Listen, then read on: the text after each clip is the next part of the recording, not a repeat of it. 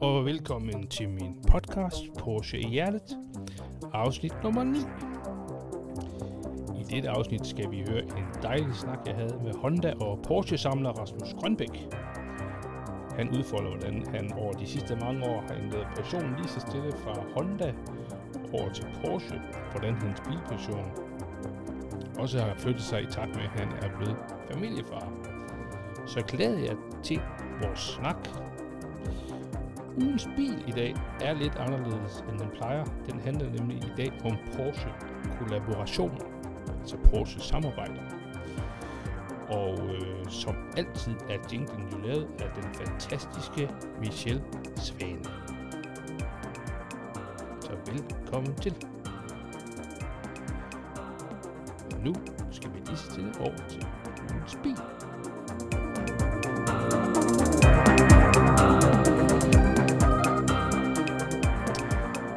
Ugens bil er som sagt i dag skruet lidt sammen på en anden måde. I dag skal vi høre om biler fra andre mærker, hvor Porsche har haft en finger med i spillet i produktionen på den ene eller anden måde. Siden Porsches begyndelse har det været et lille firma, hvis know-how blev benyttet af mange andre firmaer. Og særligt i perioder med økonomisk smalhals tjente Porsche-firmaet penge på at udvikle for andre bilfabrikanter. Og særligt i 90'erne var Porsche temmelig presset økonomisk. Et af de første og mest velkendte samarbejder, vi skal høre om, er Audis RS2 Avant. Dengang i 90'erne var Audis brand ikke så stærkt som i dag, og de kæmpede med at hænge på de andre to store tyske bilgiganter Mercedes og BMW. Et forsøg på at tage kampen op med dem var RS2 Avant. Denne nu legendariske stationcar skabte sin egen klasse for fremtiden. Super Performance stationcaren. For at gøre RS2 Avant ekstra spiff, allierede det sig med Porsche, og hele bilen blev bygget på Porsches fabrik i Zuffenhausen.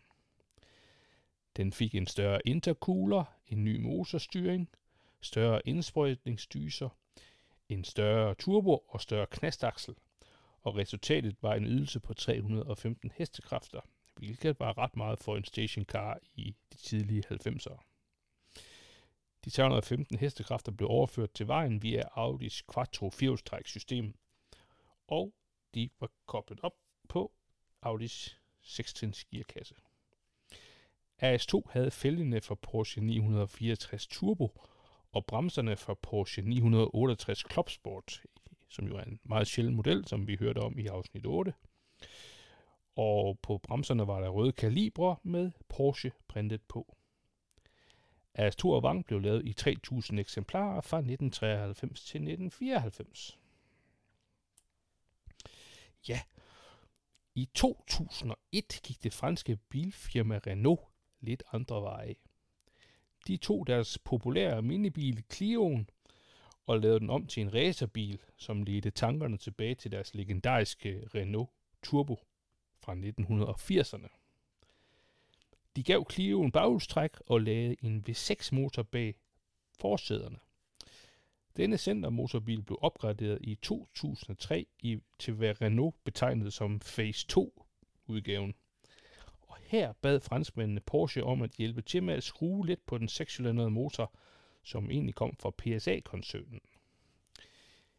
I Zuffenhausen bød de ind med et større indsugningssystem og en ny knastaksel, hvilket øgede ydelsen på motoren til 255 hestekræfter. Og det er altså i en centermotorbil, hvilket var ret skræmmende på det tidspunkt, og egentlig også i dag.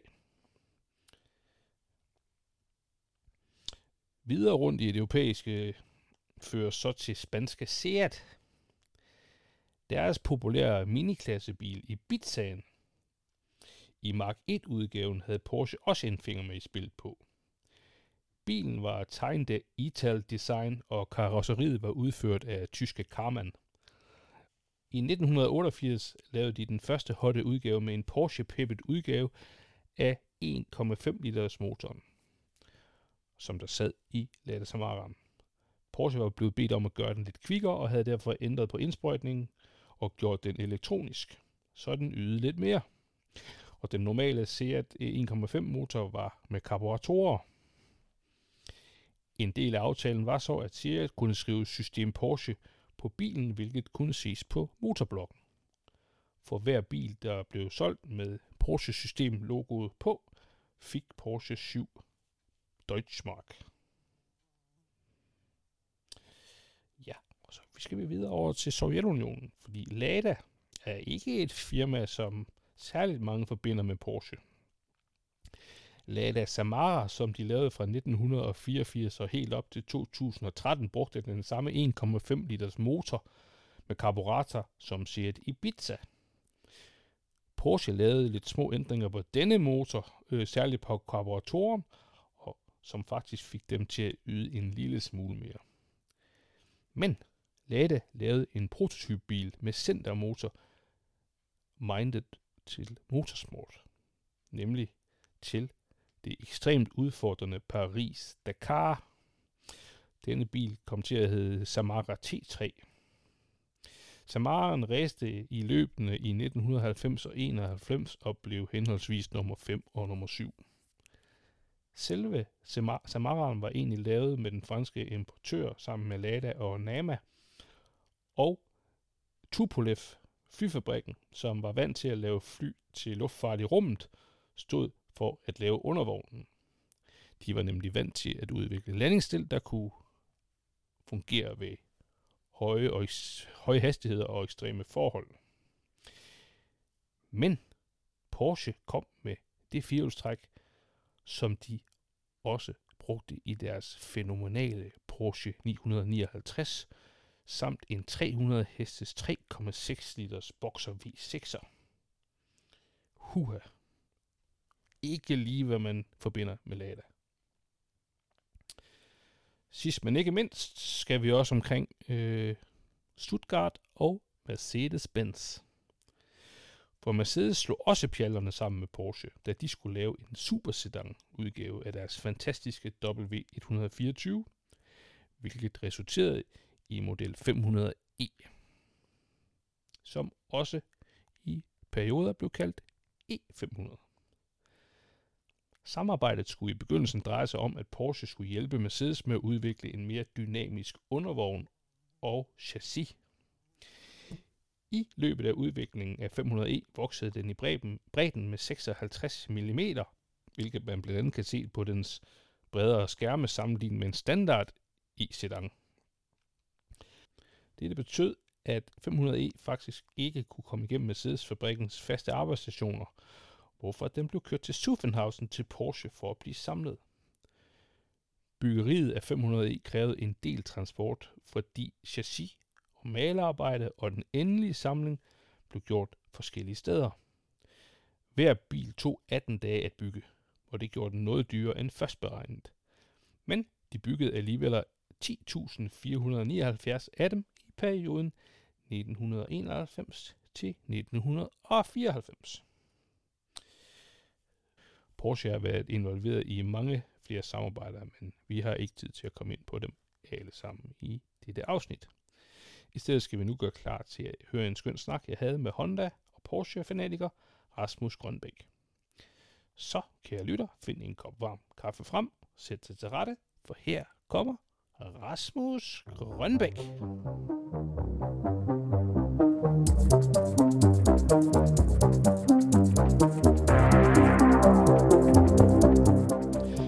Hej Rasmus Grønbæk, og velkommen til min podcast. Hej Kasper, og tak for det. Kan du holde varmen her i, jeg tror det nærmer sig en 31-32 grader klokken 20.11? Det kan lige gå, ja. Det kan lige gå. Jeg går rundt i min have med et glas hvidvin og nyder en stille ro efter at ungerne de er kommet i seng. Jamen, det er jo de helt perfekte rammer til at få snakket Porsche og biler. Men hvad hedder det? Du er jo en lidt ejendommelig gæst i den her podcast, fordi du er en mand, der har to sider, kan man sige. Du har lidt Dr. Jekyll og Mr. Hyde i en person, fordi du er jo en passioneret Honda-samler, og du har jo fandme nogle vilde Hondaer. Men så er der jo også på et eller andet tidspunkt kommet noget blod igennem hjernen, som har gjort, at den er begyndt at kunne forstå, at Porsche måske også er fornuftigt. Men skulle vi bare lige kort lade dig fortælle lidt om den her Honda-side af din hjerne, som er ret fascinerende. Og nu er det jo ikke en Honda-podcast, men det har vi også snakket om inden den her snak. Det er fedt at høre, hvad du er fascineret af, og hvordan du ligesom, der kommer en udvikling i din passion. Så lidt om Honda. Ja, jamen altså sådan grundlæggende, så tror jeg måske bare, at jeg er et meget sådan passioneret menneske, som måske når jeg først får noget sådan, for at kigge på et eller andet, så har det med at stikke lidt af. Og det er måske også det, der sådan har gjort ved Honda, men altså sådan helt for lige sådan at ridse den op, så er det jo sådan, den samling er opstået i forbindelse med, at jeg jo som barn og har haft de her Honda og haft de her, altså da jeg var lille, der var jo et kørekort, jeg tænkte, så var det NSX og S2000, der var mine drømme. Ja. Så det var sådan det miljø, jeg bevægede mig indenfor, og det var sådan opnåeligt, og eller det var ikke opnåeligt, men det var sådan inden for den skala, som jeg egentlig havde, som referenceramme. Og det er jo så nok det, som har gjort, at jeg så har startet på at samle dem sammen. Altså, jeg kunne godt regne ud, at den der med demografi og så videre i forhold til, hvem begynder at købe hvad og hvornår, gjorde, at hvis jeg skulle samle en Honda-samling, så skulle jeg nok se i gang, inden at min jævnalderen blev færdig med at købe hus og bygge og gøre alle de ting, som man nu allokerer mange penge til. Ja. Så det vil jeg sige, det er sådan stille og roligt gået og bygget op over tid. Men du er jo ikke verdens ældste mand, så du har jo haft en strategisk hjerne i en ret ung alder, vil jeg våge at påstå sådan, for nu kender jeg jo lidt til dig, må jeg sige også. Det er ikke normal adfærd, det du har haft gang i. Skal vi ikke bare sige det? Nej, jamen altså, jeg tror egentlig, jeg plukker egentlig mere frugterne af, altså da jeg gik i gymnasiet, så var jeg den eneste i klassen, som betalte min SU tilbage, fordi jeg tjente for meget, fordi jeg arbejdede ved siden af. Og og hvis jeg kigger tilbage, det var altid, jeg var altid i byen, men det var altid ædru. Og det var også altid, hvor jeg kørte, jeg havde en Honda Integra dengang. Det var sådan, stadigvæk, det var min passion dengang, det var bilerne mere, end det var at være stiv, så der måtte jeg jo vælge. Så det var sådan meget den der med, hvis man skulle stå inde i byen og fyre 600 kroner af i baren, så var det jo lidt ærgerligt at stille sig op næste morgen, og så skulle tjene de selv samme penge på noget. Så det var sådan ligesom meget tidlig tankegang, den der med, at jeg skulle skubbe en snebold i gang, og så prøve at gøre den større og større. Ja. Og det er sådan nok også det, der gør, at jeg har de muligheder, som jeg har for at lave den samling af. Jeg Honda lidt tidligt. Jeg synes jo også, NSX'en husker jeg jo faktisk, jeg husker den fra Beverly Hills, da hende der, kusinen der til Brandon og Brenda, hun kommer ind i serien og køber sådan en. Jeg mener, den var rød, eller hvad? Nej, det var sort. Men er det også der, du bliver ramt? Eller sker det før? Jeg tror egentlig, det er mere sådan i magasiner og sådan noget der, så jeg har egentlig NSX var sådan uopnåelig for dengang, altså så den tænkte jeg ikke så meget på, men jeg tænkte på S2000, det var sådan nok min i 96, ikke? Altså nu har jeg hørt Joachims podcast, hvor han med bokseren, ikke? Og der var S2000 helt klart min sammenlignelige bil, altså så den har sådan, den som jeg har jagtet på det tidspunkt. Ja. Og det er jo sådan det der, og så har jeg så bare at jeg har egentlig også altså alle de her CX og Civic og alle de her ting, altså det var meget det der med, at det var sjovt, at de var hurtigere, selvom det var en 1,6, og så var den hurtigere end den der VR6 og alt det der. Jeg kørte DHB dengang, som vandt DHB. Hvad siger du? Danmarks hurtigste bil. Ja, Danmarks hurtigste bil, ja, lige præcis. Yes. Jeg gik op i quarter mile. Ja. Ja, så det var sådan kalkuleret bankmand, men passionist også i det private. Sådan. Det er sådan, det er sådan, det er en blanding, ikke også? Jo.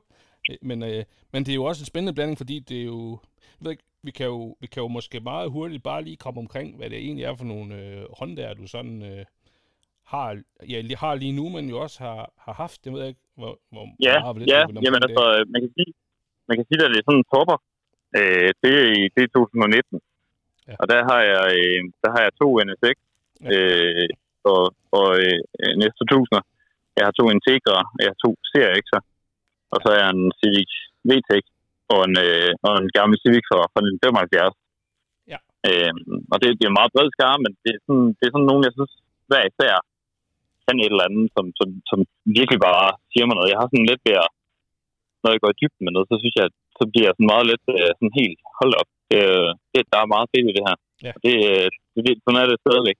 Det er sådan, det er sådan en dannelsesrejse. Alting kan et eller andet. Ja. Så ja, det er en større samling, jeg har på det tidspunkt der. Ja, det må man sige. Ja. En ret vanvittig samling. Altså, fordi dine 2 NSX'er, det er jo ikke sådan et par lig, du har fundet og lige skravet sammen. Det er jo... Nej, og det er faktisk... Ja, det er det. Jamen, det er lidt... Altså, fordi jeg finder jo en NSX, som har gået 15.000 kilometer. Men så er udfordringen, og det er sådan også noget af det, som jeg sådan har lært.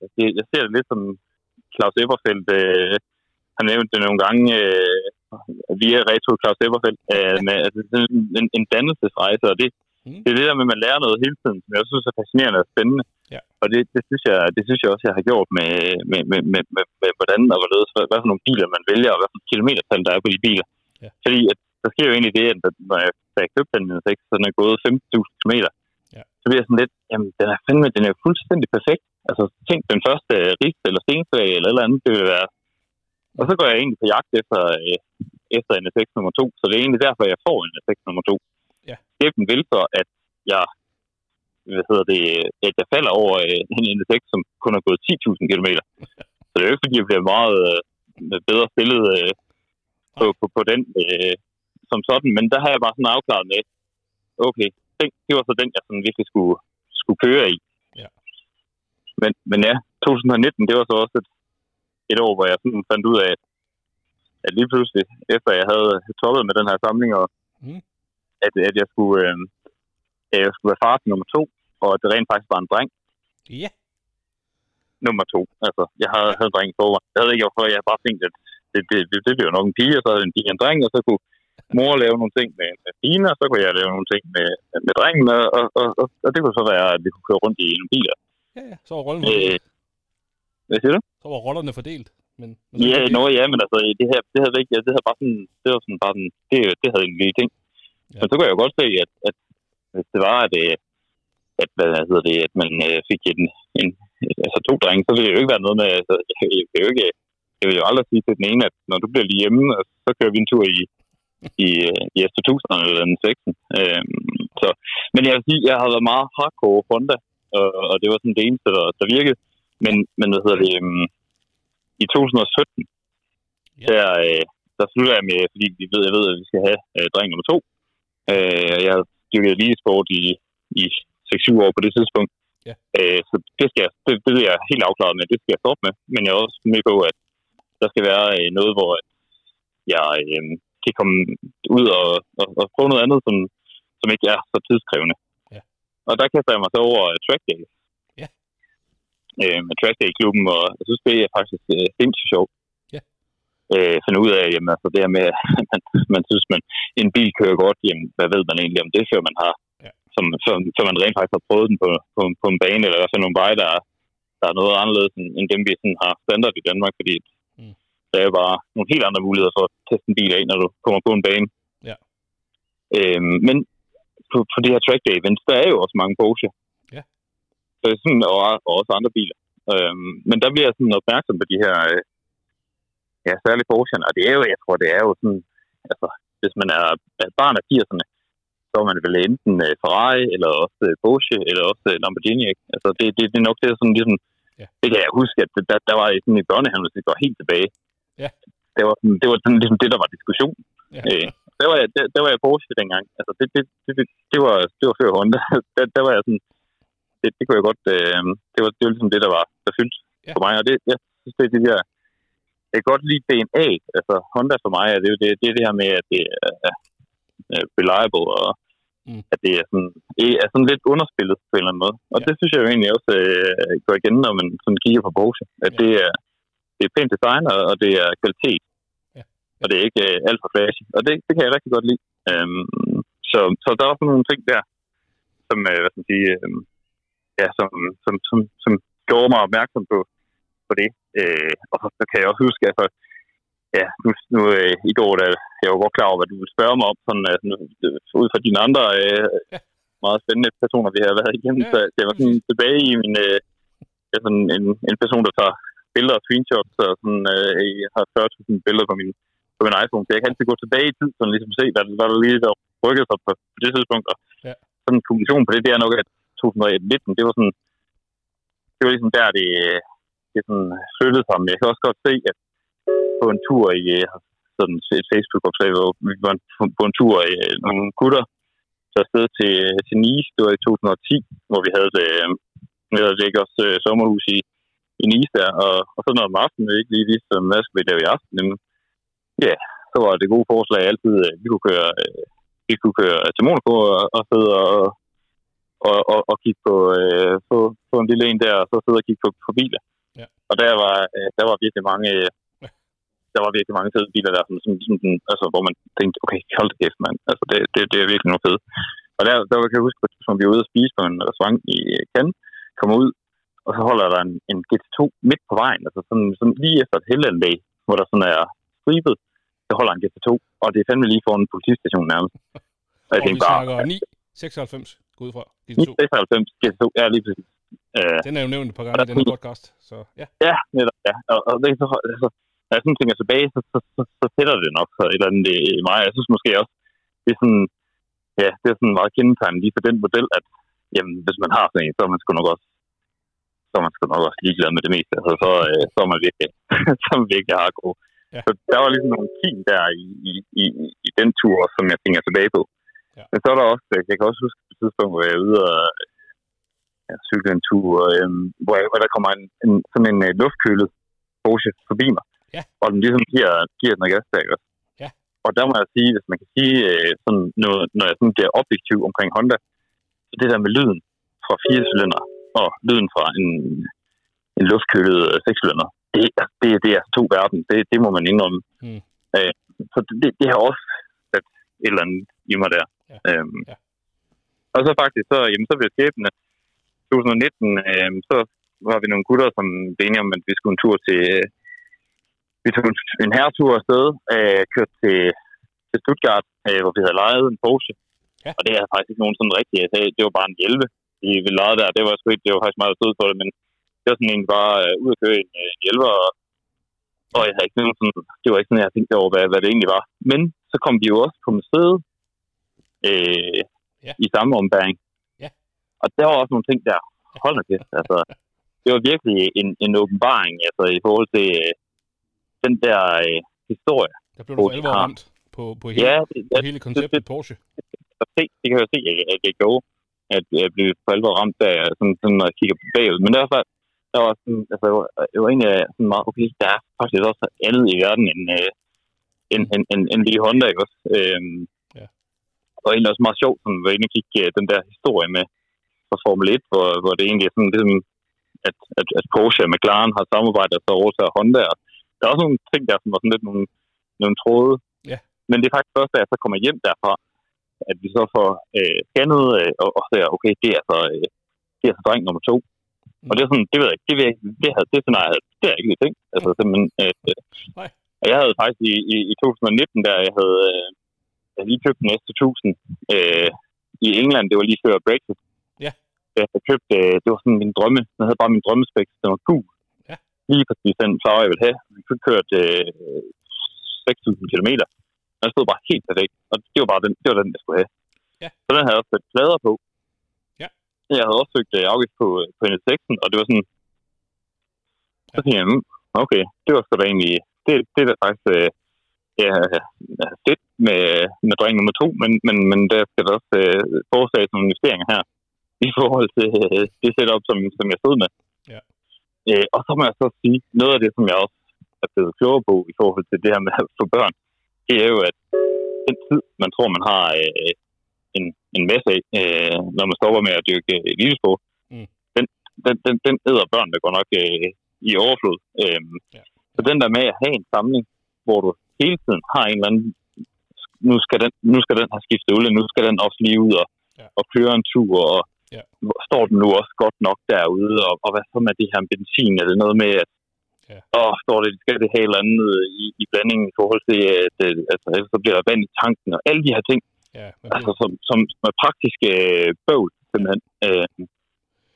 Og det rammer mig sådan lidt, hey, der er sgu nogen, der er ramt af virkeligheden der. Altså, det var mega fedt at lave den der samling. Men det er jo også ligesom dengang, man samlede, for en generation, hvor jeg samlede Turtles-kort. Så samlede man fra 1 til 50. Og Splinter var nummer 17. Og så, når man så havde hele pakken, hvad skulle man så? Så skulle man have nogle flere af dem. Altså, jeg følte egentlig ligesom et eller andet sted, at jeg havde, hvad skal man sige, du var mættet. Udforsket Honda. Jamen, jeg havde sådan ligesom, ikke at jeg er stadigvæk dybt fascineret af Honda. Jeg synes, det er fedt, men jeg vil også godt videre på min dannelsesrejse og blive klogere på nogle ting. Og der kunne jeg, der var Honda, eller Porsche var jo så at starte fra scratch. Ja.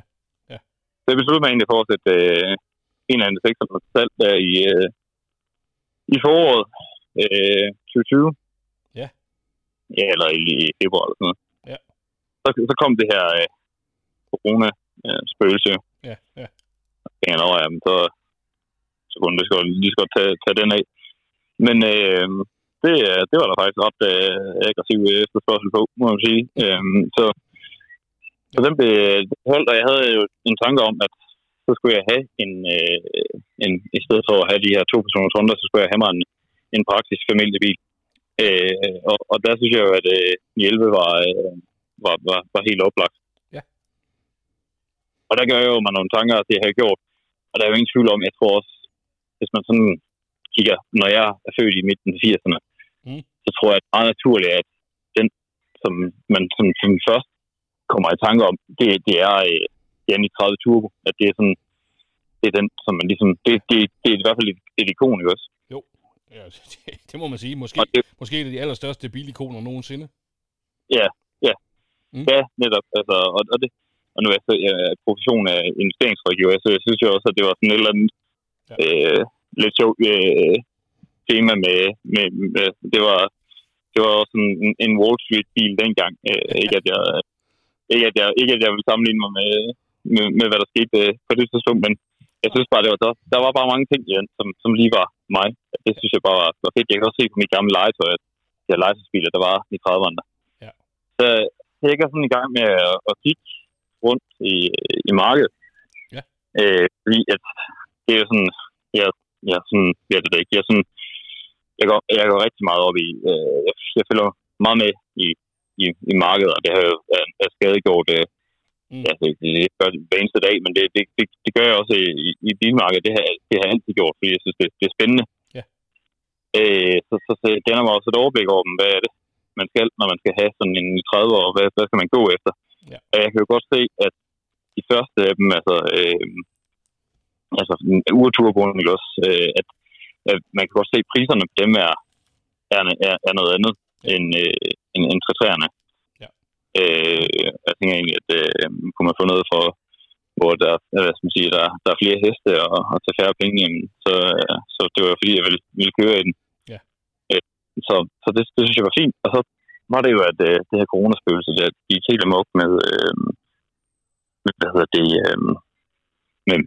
med kurserne, valutakurserne. Og norsk, altså oliekurserne, det er lidt svært forhold til lige nu med de oliekurser, vi har. Men på det tidspunkt, der hamrede oliekursen jo fuldstændig vanvittigt ned, og det samme gjorde norsk kroner. Ja. Så jeg tænkte, at det var min chance i forhold til, der må være noget i Norge. Og der fandt jeg sådan en rigtig fin 3 deroppe, som jeg synes var faktisk 2. Den ene var sådan modificeret, og det var måske endda den, jeg hældte mest til. Men jeg var faktisk lidt sikker på, på det tidspunkt var der jo ikke de her afgiftsregler. Nej. Så man, altså, jeg var egentlig sådan, hvad skal man lige gøre der i forhold til, jeg turde faktisk ikke købe den. Nej. Den havde roof hjul på, og den havde roof ret. Ja. At den var sådan originalt modificeret roof, men jeg tænkte, det var sgu ikke i forhold til, at man, hvis man kommer hjem med den, og så kan den ikke, indregistreres. Nej. Og så var den anden, den stod op i en Porsche-forhandler, noget der hedder Porsche Center Classic Sun. Og det synes jeg også, det har jo god ro i maven med, at jeg kunne spørge ind til alle mulige ting, fordi problemet på det tidspunkt var jo faktisk, at der var nedlukket. Ja. Så jeg kunne ikke komme til den. Nej, det er klart. Så jeg får selvfølgelig en masse billeder, og han har også lidt svært ved at, jeg spørger meget, meget kritisk ind til alle mulige ting. Jeg læser, jeg køber sådan en buyer's guide og alle de her ting, fordi jeg har gået klar over, rent mekanisk, jeg er med på teorierne. Jeg kan faktisk læse alle de her problemstillinger, men rent mekanisk er jeg ikke i stand til, som man siger, jeg har altid haft nogen til at lave mine biler. Jeg har aldrig selv gået. Jeg har ikke den der passion på at skrue i noget. Men du er også vant til at afdække risici og ligesom dække af på risici. Så det er jo også den side af dig, der går i gang med. Ja, det er det, ja. Altså, det kan man sige sådan, hele mit liv, det består af at kalkulere risici. Ja. så hvad hedder det? Og lige på det tidspunkt, der finder jeg ud af ham, der skal sælge den. Han er pilot. Og de er jo grounded. Så jeg går klar over, at og på det tidspunkt aner man jo ikke, hvad fanden er det her kroner og sådan noget, ikke også? Så, man hører bare om de her lastbiler nede i Italien, som man siger, kommer med det ene lige efter det andet. Ja. Så jeg går klar over, at han har nok også lidt panik på. Og det er jo sådan altid et meget godt tidspunkt at sortere på. Ja. Særligt kombineret med, at valutakursen er jo nede under 60 på et tidspunkt i norske kroner. Ja, det er helt vildt. Ja, det var helt sindssygt. Så ja, der fik jeg trykket på de klur på den, efter at have set en masse billeder. Den var sådan, den er sølv, og så er den med sådan mørkegrøn interiør. Ja. Og det synes jeg også bare, det er sådan... Det er fandme en fed kombination. Ja, det er en fed kombi, fordi for mig er en Ferrari er rød, og en Porsche er sådan, i hvert fald en 80'er Porsche grundlæggende. Sådan det basefarven er sådan, det er sådan, jeg tænker tilbage, så er det sølv, der ligesom er Porsche-farven der. Så det var sådan, det er virkelig, virkelig godt sted at starte. Er det farvekode 936 Silver Metallic, ved du det, eller hvad er det? Nej, det hedder Sin Metallic, så den er sådan lidt... den er tæt på. Ja, den er lidt, hvad skal man sige, den er ikke helt sølv. Nej. Og hvad årgang er det? Ja, det er en 83'er. Det er en 83'er? Det er en 83'er. Yes. Ja, det er en 83'er, som faktisk den er født og opvokset i Tyskland. Ja. men der bliver den faktisk importeret. Mere eller mindre med det samme. Til USA, der var de her regler dengang, hvor at amerikanerne, de må tage en bil hjem. Der var nogle specielle regler der, så der var mange, der som importeret der, fordi at turbone jo ikke blev solgt i USA på det tidspunkt. Nej. På grund af emissionsreglerne, ikke også? Ja. Så den kom derover, og det var også meget sjovt at se bogen og så videre, ikke også? Den har kørt i New York. Og det er jo noget af det, jeg synes er fascinerende, når man tænker på Porsche. Det her med, at hvad der egentlig sket i forhold til, hvad er den her bil, der er igennem? Hvad er historien? Ja, lige præcis. Man kan jo altid regne ud, at der er, det er jo næppe nogen, der går helt stille med døren, der har sådan en bil. Nej. I hvert fald i fødeårene, ikke også? Så det synes jeg var super spændende. Det har været en inkarneret joppie. Ja, sikkert. Men så var det faktisk, det jeg synes, der også var positivt ved den, det var, at den var importeret tilbage til Norge i 2010. Ja. Og i det, den er importeret tilbage, det er Porsche selv, der kørte den tilbage i 2010, og det kan jo godt nød. Og det er selvfølgelig fordi, at på det tidspunkt var den amerikanske økonomi fuldstændig kuldsejlet. Ja. Så der har de jo sikkert fået den færre derovre. Ja. Og så har de haft en case i at tage nogle Porsche hjem, og så renoveret dem og solgt dem i Norge. Den er ikke købt af Lehman Brothers eller noget? Ikke nogen af dem? Ja, måske en af dem. Måske en af kunderne i Lehman kunne være. Ja, det ved jeg ikke. Men i hvert fald så fordi det er også noget, det jeg sådan har rationaliseret mig frem til, at det jeg gerne vil på en Porsche, det er, at jeg vil ikke have noget altså nu kom jeg jo lige fra at have en S1000 med 7.000 kilometer. First paint. Ja. Fuldstændig ikke fandme en prik. Og det samme med NSX'erne, ikke også? Ja. Og der er problemet jo lidt, når du gerne vil bruge noget. Og jeg er jo godt klar over, nu fik jeg 2 børn. Ja. Hvis jeg skulle gå rundt og være neurotisk nervøs for, at der kom en ris eller et eller andet, det magter jeg simpelthen ikke. Nej. Så derfor var den her perfekt, fordi at der havde Porsche taget den hjem i 2010. Ja. Og i den forbindelse, der har de simpelthen, repaintet den. Den var af Porsche renoveret, altså havde været åbnet motoren også. I original farve det hele? Ja, original farve, ja. Ja, selvom den faktisk kun er gået 65.000 kilometer. Så det var sådan, altså de havde ikke lavet nogle fulde renovering, men de havde haft den åben. Ja. Og de fik sikkert nogle pakninger, ikke også? Ja. Og så har de relakeret den, så den står super fint i lakken. Ja. Men det er ikke first paint. Så hvis der kommer en eller anden form for ris, jamen så har der sådan lidt, jamen så kommer der en anden form for ris. Ja. Og på et eller andet tidspunkt, jamen, hvis det så bliver et problem, jamen, så kan jeg jo bare omlakere den, altså, eller omlakere den del, ikke? Fordi at den er så malet. Ja. Men det jeg synes var vigtigt, det var, at jeg kunne se, at fra 2010 og frem til 2020, hvor jeg købte den, altså de 10 år, der var med nogle hissige regninger. Ja. Ja. og det er klart, at det er jo lige en faktor, man også skal have med, når man kommer fra Honda og er vant til, at det bare spiller, at der skal man jo lige være opmærksom på, at det er ikke nødvendigvis, altså ikke at Porsche er noget dårligt ved, fordi jeg er helt sikker på, at Ferrari og så videre er en helt anden snak, men man skal jo dog lige være opmærksom på, at der kan være nogle ting, som trænger til at blive byttet ud, og det er altså ikke helt gratis, og det er heller ikke lige meget, hvem det er, der laver det. Nej. Så der havde det rigtig, rigtig godt med, at den var blevet lavet af nogle professionelle. Ja. Så der var lidt tryghed og ligesom at finde, og du følte også, at den havde været igennem noget, du egentlig godt turde tage hjem. Ja, lige præcis. Ja. Der var sådan den der sikkerhed og tryghed med det. Så den, det var spændende. Jeg sendte penge afsted. Jeg er jo godt klar over, at den må jeg så se, hvordan den ser ud, når jeg kom derover. Men jeg fik så dækket mig af, som du siger, med en klausul om, at den var købt med, altså, som det var en deponering, ikke? Så hvis det var, men det var bare, at den spillede 110%. Ja. Så det var virkelig en god oplevelse at sætte den hjem. Og jeg forsøgte afgiften med det samme, og få plader på, og jeg bliver meget begejstret. Jeg bliver ikke mindre begejstret for Porsche efter for den plader. Det er jo sådan lidt. Men altså, men Rasmus, jeg skal bare lige stå det. Altså, du køber en 1983 930 Turbo i coronamarkedet. Du har ikke prøvet bilen. Har du nogensinde prøvet en 1983 eller i hvert fald enten en urturbo eller en af de første 3'ere på det her tidspunkt? Nej, jeg har aldrig prøvet sådan en. Det havde jeg simpelthen ikke. Hvad er det tætteste, du kommer på at have prøvet noget, der minder om på det her tidspunkt i dit liv? Altså, jeg havde prøvet GT3 i forbindelse med, at jeg var ude og køre track days og var med forskellige, fordi jeg er meget fascineret af, hvordan biler kører, så jeg sådan prøver at få så mange referencerammer som muligt.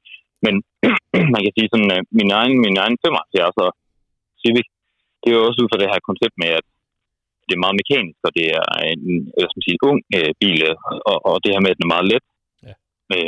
Men noget, der sådan, det tætteste, der er at sige om det er vel, at det jeg har kørt i NSX'en, altså det tror jeg, det var. Så det er også meget spændende i forhold til, hvordan man... Og der synes jeg egentlig, at det var faktisk det første ting, det var, at den der med, altså den der snakker om, at så rammer der en hammer, og den er sådan helt crazy i forhold til, at enten så den bare af eller på. Ja. Og så, altså det er i hvert fald ikke nogen, der har kørt med VTEC-motor, som har udtalt sig om det. Fordi jeg tænkte, hold da kæft, man, den trækker sgu da jævnt allerede for 3500 omdrejninger. Ja. Og Hondaerne, der er jeg nødt til, at der sker faktisk overhovedet ingenting, før de rammer en 5,5-6. Ja. Så hvad vil jeg sige, der var min referencerang jo god ved mig i forhold til... Ja. det der med at anticipere boosten, og ligesom vide, hvornår den kommer, og så være klar til at håndtere den. Altså, der er jo ingen tvivl om, at det er klart, at man skal ikke give sig i kast med, og hvis man siger, og klamme sådan en der midt i svingen. Altså, det har du heller ikke nogen ambitioner om, men det var mere sådan den der kørebarhed, jeg var sådan nervøs for, om det sådan var ukørbart. Og der er det jo bare, der synes jeg også, at det er jo noget af det, der er fedt ved Porsche'ne. De har jo flere kubik, og det kan man også godt mærke, fordi når man kører Honda'erne, altså, de har jo mange af de der, jeg købte Honda'erne, det var jo mine drømmebiler. Det var sådan 16, 18, 20 år, ikke også? Ja. Men man kan også godt mærke, at 160 heste, da man var 18 år, det er altså ikke det samme, som de er nu. Altså, det må man jo bare tilstå. Og den der følelse af, at man sidder, okay, altså, hvad fanden, altså, når man har prøvet at blive kastet tilbage i stedet mange gange, så 160 heste, det er sådan lidt, det er noget andet. Så der var sådan en realitetstjek der ligesom, gik op for mig, at det var sgu ikke, det kunne noget, det var værd at kigge ud over næsetippen og kigge andet sted hen. Jeg vil også have virkelig god sensommer i den her bil. Altså, jeg kørte simpelthen alle de kilometer, jeg kunne rundt. Og så var det faktisk, så var vi en tur på Sylt. Der var, på det tidspunkt, der var den her, altså så begynder jeg jo sådan min opmærksomhed, og det er sådan det der med, at når jeg sådan først er kommet til at kigge på noget, så bliver jeg sådan meget ensporet på det, så jeg kigger meget Porsche på det tidspunkt. Og der kom de jo med den her 4.0'er, var de kommet med sådan 4.0'er Boxsteren, altså at jeg tror, at det er nok klar over, at det har været mere eller mindre sidste udkald med Boxsteren. Det er de langsigtede perspektiv. Så fra at Boxsteren var sådan den, der skulle være et stykke fra den op til i 11'eren, så ligger de jo faktisk en 4.0'er sugemotor i den der Boxster der.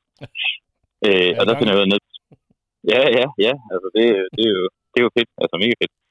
Der finder jeg ud af, at der har de lige fået sådan en dernede på Sylt, og så er jeg nede og prøve den en hel dag der, hvor vi kører rundt. Og altså, så kæft, man, det er jo ligesom sådan den der 160 CX'er der, som jeg synes var, men bare på det videre, altså du har,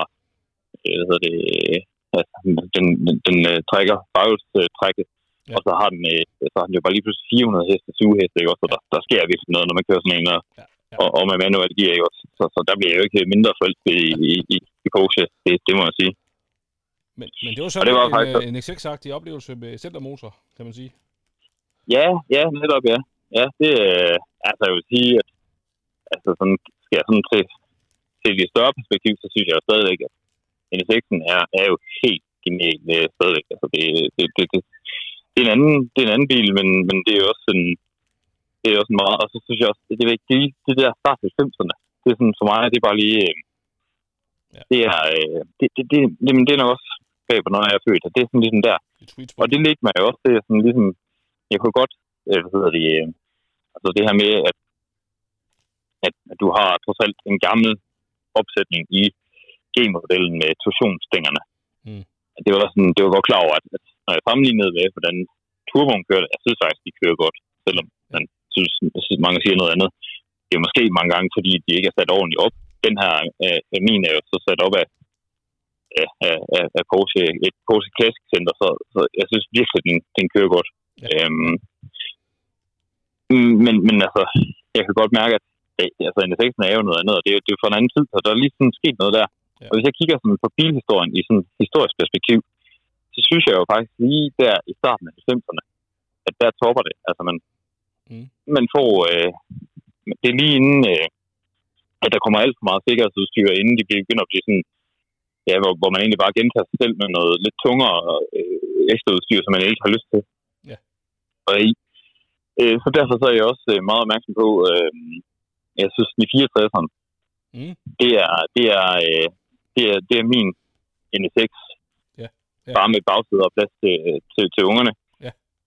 Og så kunne jeg også godt regne ud, altså sådan overordnet set til, så jeg tænker nogle tanker i forhold til, hvad kommer til at flytte sig og så videre, der kunne jeg godt regne ud, at sådan som Singer er blevet populært, og sådan som alle mulige andre også skal lave de her backdates, så kan jeg godt regne ud, hvad der vil ske med priserne på 964. Ja. Og det var så det her i 2020 efteråret. Og der tænkte jeg, okay, der gik jeg simpelthen på jagt efter sådan en. Hvad havde du gjort overvejelse om, hvilken model det skulle være der? Jamen, jeg var ret god ven for Herning, som havde en 964, så jeg var ude på den. Ja. Så ved siden af. Og jeg synes faktisk, at det var kæft, man. Det kunne jeg så styre. Det var sådan, det var virkelig sådan undervognen, der sad, den var bare stram, og altså, det var virkelig fedt. Altså, det kunne jeg bare, det kunne jeg godt lide. Ja. Og han så sådan en Carrera 4, ja, okay. Og det er ikke fordi, egentlig, det var meget, han har så skal man sige, han så virkelig også sat optimalt op. Ja. Også lidt mere punch i motoren, måske en helt original. Ja. Men jeg kunne jo godt læse mig frem til, at altså, når jeg sådan tænkte, det her med, om det er en Carrera 4 eller en Carrera 2, så der, altså, jeg har sådan lidt svært ved at se, altså på det tidspunkt, jeg kan jo godt huske, at man spiller bilkort og alle de her ting, om har den 4-hjulstræk, eller har den, altså du ved. Og der kan man bare sige, når man kigger sådan tilbage og rationaliserer efterfølgende, hvorfor fanden skulle man have det der 4-hjulstræk 1? Altså, det er unødvendig vægt, kan man sige. Ja, præcis. Det var unødvendig vægt. Måske bedre 0-100 spæk, men alligevel en del kilo også vedligeholdt, vil jeg sige. Ja. Så jeg var egentlig ikke, jeg synes, den kørte super godt, den 4, men jeg var ret bevidst om, at det skulle være en 2'er, jeg skulle have. Ja. Og så havde jeg også researchet en masse ting omkring det, og snakket med forskellige mennesker. Der er masser af spændende mennesker i Porsche-miljøet, og man kan jo hurtigt, det er vi jo godt bevist på lige nu, men man kan jo hurtigt komme til at snakke om at være mange ting. Og så er jeg også meget bevidst om, at det skal faktisk være en sten i 64'er, i forhold til, at den tidlige 64'er havde nogle oil-leaks og nogle ting, som var udfordret. Hvor skifter det hen i årgangene?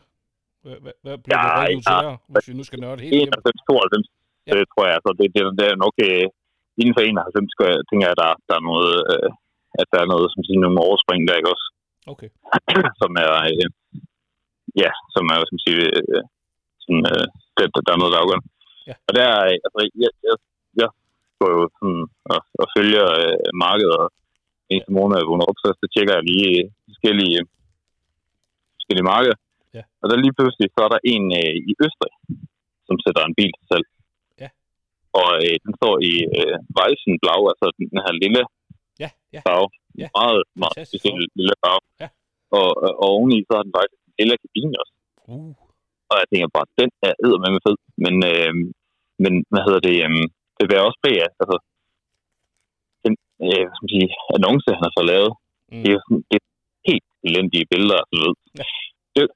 Min første tanke med det var bare, okay, har vi en ældrende mand, som er gået ud med digitale kamera, og så har han lige gået rundt om bilen og knipset, altså sådan, det er sådan helt off, de der billeder. Ja. Men det kan jo nogle gange være rigtig godt. Og han havde heller ikke sat sig selv sådan på flere sites. Nej. Så det var sådan helt perfekt. Den eneste udfordring var, at der havde Mette må jo lige lukket landet ned igen der. Ja. Faktisk lige dagen inden, at vi faktisk havde planlagt en Porsche-tur til Stuttgart igen, så det kan være lidt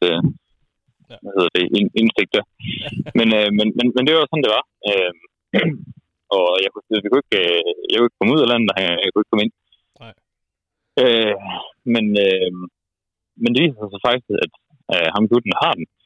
Han har flere forskellige Porsche. Han er også en passioneret Porsche. Ja. Og en rigtig flink fyr. Ældre, det var helt rigtigt. Han var pensioneret og så videre. Men det, der var lidt sjovt, var, at han var faktisk pensioneret med transport. Han havde også et transportfirma. Ja. Og der var jo de her regler med, at hvis man nu bare var erhverv, så må man godt følge sig mellem landegrænser. Ja. Så jeg fik ham så bedt om at tage ud på et værksted og få lavet virkelig grundig dokumentation af bilen. Ja. Og den var virkelig fin. Altså, virkelig fin. Ja. Den er altså gået nogle 50-60 stykker, som jeg lige husker det. Ja. Men der stod bare rigtig flot. Ja. Og god, helt fuld historik på den fra Porsche også. Okay. Så det tænker jeg, lavede en aftale med om, at jeg betalte et beløb, som gjorde, at hvis det var, at han så, når han kom op til Danmark, måtte vende snuden hjem, så ville han være kompenseret for det. Men også, at hvis den var, som den skulle være, så kunne jeg jo inspektere den her og tage den. Ja. Så det var helt perfekt. Det var i november måned 2020. Ja. Og den kom op, og den var virkelig fin. Altså, det var en fed bil, der kørte bare også. Den kørte bare godt. Altså, så og så var det jo mange måneder efter de 30 køb af det her? Bare lige for at have helt styr på det samme år? Altså, jeg var jo... Det var jo foråret, at jeg købte den i 30'erne, men jeg hentede den i juni måned. Fordi jeg hentede den med det samme, at grænserne, de åbner sig op. Ja. Men der har jo været ejer i den i et tid, kan man sige, fordi at den stod bare op og ventede på mig oppe ved Porsche. Okay. Så det var i november måned. Ja, det var et halvt år efter. Så dine øjne var lige blevet tørre af glæde over i 30'erne, da du kan mærke, at det er ikke nok at have en af de her fantastiske maskiner. Ja. Ja. Det er jo det, der er ved det, og det er egentlig også noget af det, som jeg har reflekteret over sidenhen, eller hvad skal man sige. Det er jo det her med, at jeg tror, altså, man ved jo lige meget, hvad det er, man køber. Altså, da jeg fik den i 30'erne, det var en drømmebil. Altså, prøv at tænke på mange mennesker, for hvem sådan en i 30'erne er en drømmebil. Det er jo udmærket godt klar over, at det er jo mega privilegeret.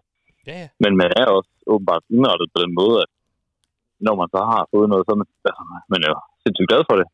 Men jeg tror, at jeg er restløs af natur, og bevæger mig altid videre i tankerne. Ikke, at jeg er stadigvæk glad for den, men ja, det flyttede sig stadigvæk. Og det var sådan ligesom, i 30'erne var den der bil som GT Cruiseren. Altså, den lidt tung. Altså, min har aircondition også. Er jo 83 og så videre. Ja. Så det var sådan... Og jeg er egentlig sådan, altså, skulle jeg sådan helt overordnet sådan bare lige vælge, hvad skulle jeg have for en Porsche, eller skulle jeg definere mig som hvad for en Porsche-person er jeg, så tror jeg, vil sige 996 GT3 eller 997 GT3. Ja. Men der er jo nogle åbenlyse ulemper i forhold til, og det er vel især, når man har to børn, og det er en præmis, at de skal være på bagsædet. Ja. Så jeg skulle sige, jeg var hele tiden, jeg var godt klar over, at det jeg egentlig gerne ville, det var sådan. Ja, NSX'en var jo også det, jeg gerne ville også. NSX'en er jo den der bil, der kan køre på en bane og er fed på en bane. Og det tænker jeg også, det var den i 64'erne også. Det kunne jeg mærke på den, da jeg prøvede en kammerat. Så ja, det var sådan det ville fulde en bakken til. Ja. Og så går der en måned, og så kommer der simpelthen, at jeg havde tænkt, jeg kunne søge afgiften og se, hvordan der var det ville være. Og hvis den så var sindssyg, jamen, så kunne jeg jo altid, så kunne jeg vente til den blev veteran. Det var trods alt ikke så mange år, og det var jo også noget med tanken med nogle håndlærne, ikke? Så kunne jeg vente på veteraner. Men måneden efter, så kommer den her nye veteran sales klub, hvor at, alle det modne publikum med deres amerikanerbiler, de har fået lov til at køre i fred med rævehalen, men også der godt kan lide youngtimers, og måske lidt dyre youngtimers, vi er fuldstændig sendt til tælling. Altså, fuldstændig sendt til tælling. Det er jo en helt absurd som om inflationen ikke gjorde det dyre nok i forvejen, op gennem 80'erne i forhold til afgiften, så den regelændring der, den ændrer jo på rigtig, rigtig mange ting. Og jeg finder ud af, at afgiften på den, hvis jeg bare skal besøge den, jamen, så er den faktisk også rigtig, rigtig høj. Ja. Så der gik nogle af perspektiverne jo sådan til 18, synes jeg, for mig i hvert fald, fordi jeg tænkte, worst case var, at jeg kunne lade den stå. Ja. Og det kunne jeg så lige pludselig ikke. Og samtidig så er jeg også det her med, at jeg har en del af de her biler, og det her med tiden og så videre. Så jeg begynder også at spørge mig selv, altså, kommer der en dag, hvor jeg går forbi en 30'er, og sætter mig ind i en TX'er. Jeg havde i de år, havde jeg nummerplader på en TX'er, og på en S1000. Ja. Altså, Hondaen er jo. Ja, jeg er med. Super sjove biler, men jeg kunne også godt mærke, hvad det faktisk var, jeg brændte mest for. Ja. Og nu har jeg en garage, hvor 60 kvadratmeter, jeg har plads til 4 biler. Det er jo mega fedt. Ja. Men når du har en del flere, så er det dem, der ikke er der. Jamen, det er sådan set ikke nogen, du har ikke noget ud af dem. Nej. Og jeg synes, det egentlig vildt, det var at køre og have det sjovt med de her biler. Og ikke, jeg synes, der er praktik nok, når man har børn, ikke at der er noget vejen for det, men ja. Når man så endelig har tiden, så vil man egentlig gerne være ud og køre i de her biler. Ja. Så, det var, så der begyndte jeg egentlig at stille og roligt og sælge nogle af Hondaen. Ja. Og jeg begyndte også jeg tænkte, altså, praktikken i det var bedre at have en kerne, hvor at man havde, den brændte man for. Og så kunne man rent faktisk også få dem brugt. Ja. Ja. Og så gik jeg jo på jagt efter, nu skulle det ikke være de 64'eren, men hvad skulle det så være? Ja. Og der kan man sige, med den ændring i reglerne med veteran, så kan man sige, at inflationen fra i 70'erne, den var ikke noget at snakke om, men slut 70'erne, der stikker inflationen jo helt af. Altså, jeg tror, hvor 11 turbo i 576, og så til 1985, der doblede den i ny pris. Ja. Ja. Så der er jo nogle aspekter der, som jeg er opmærksom på. Ja.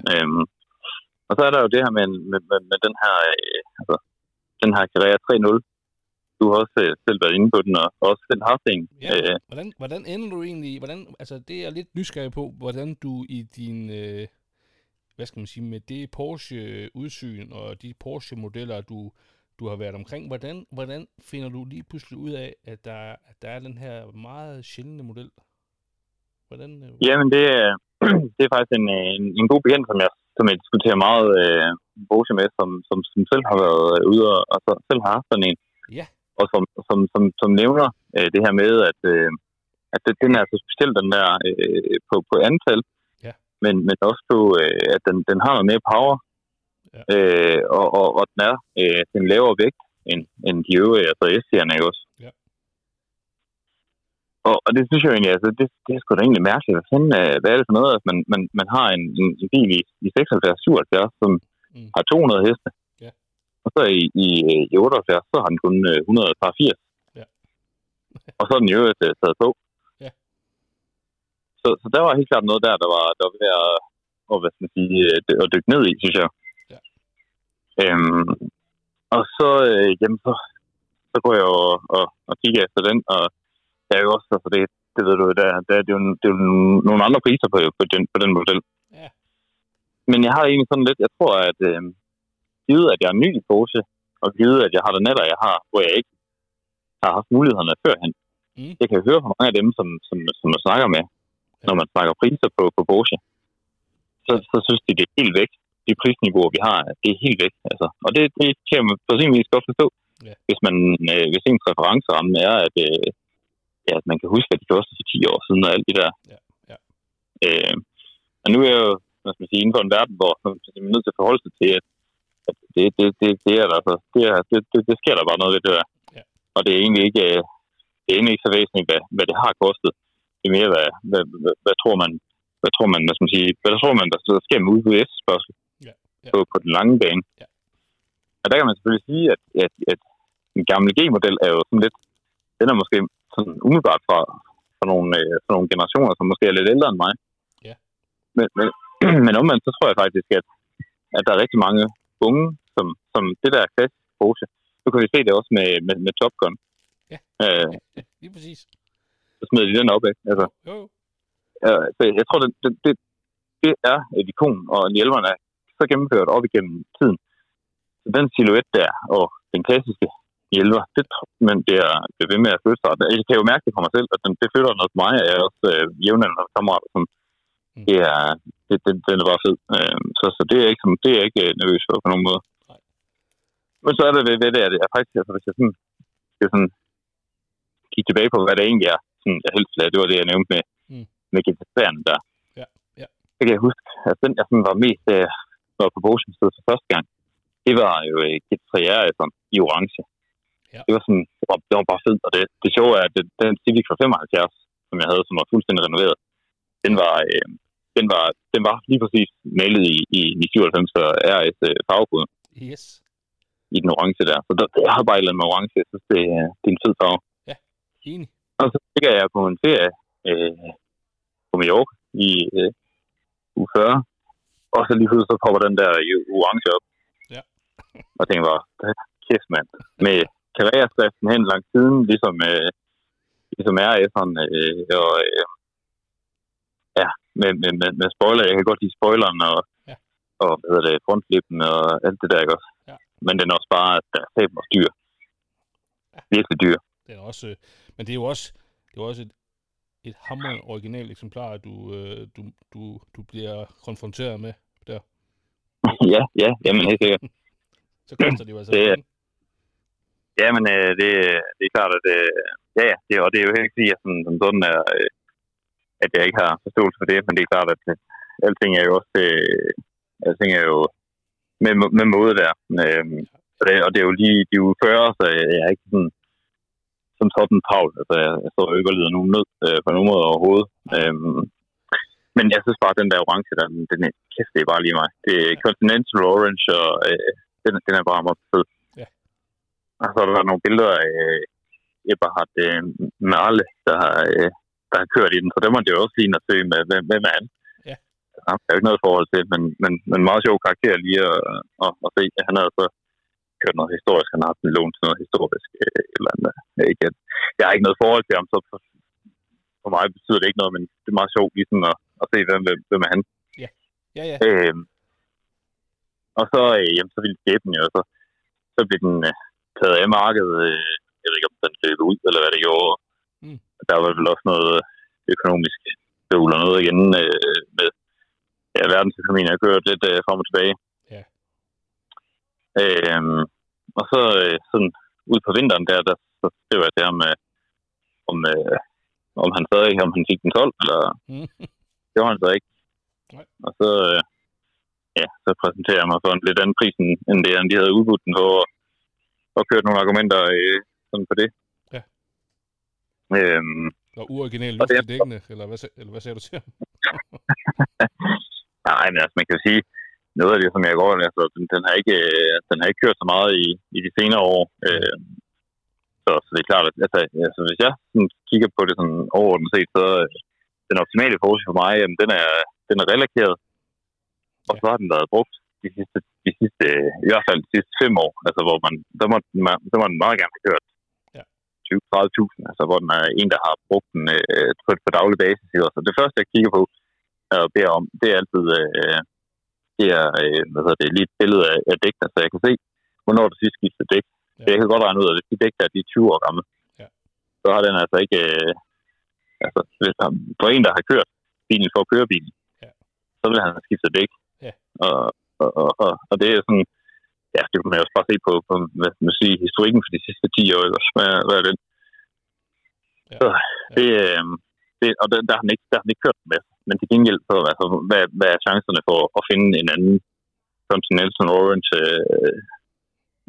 3.0, ikke også? Fra 77. Ja. Og det er jo også noget af det, jeg ligesom har fundet ud af, at det skal være en 77 og ikke en 76.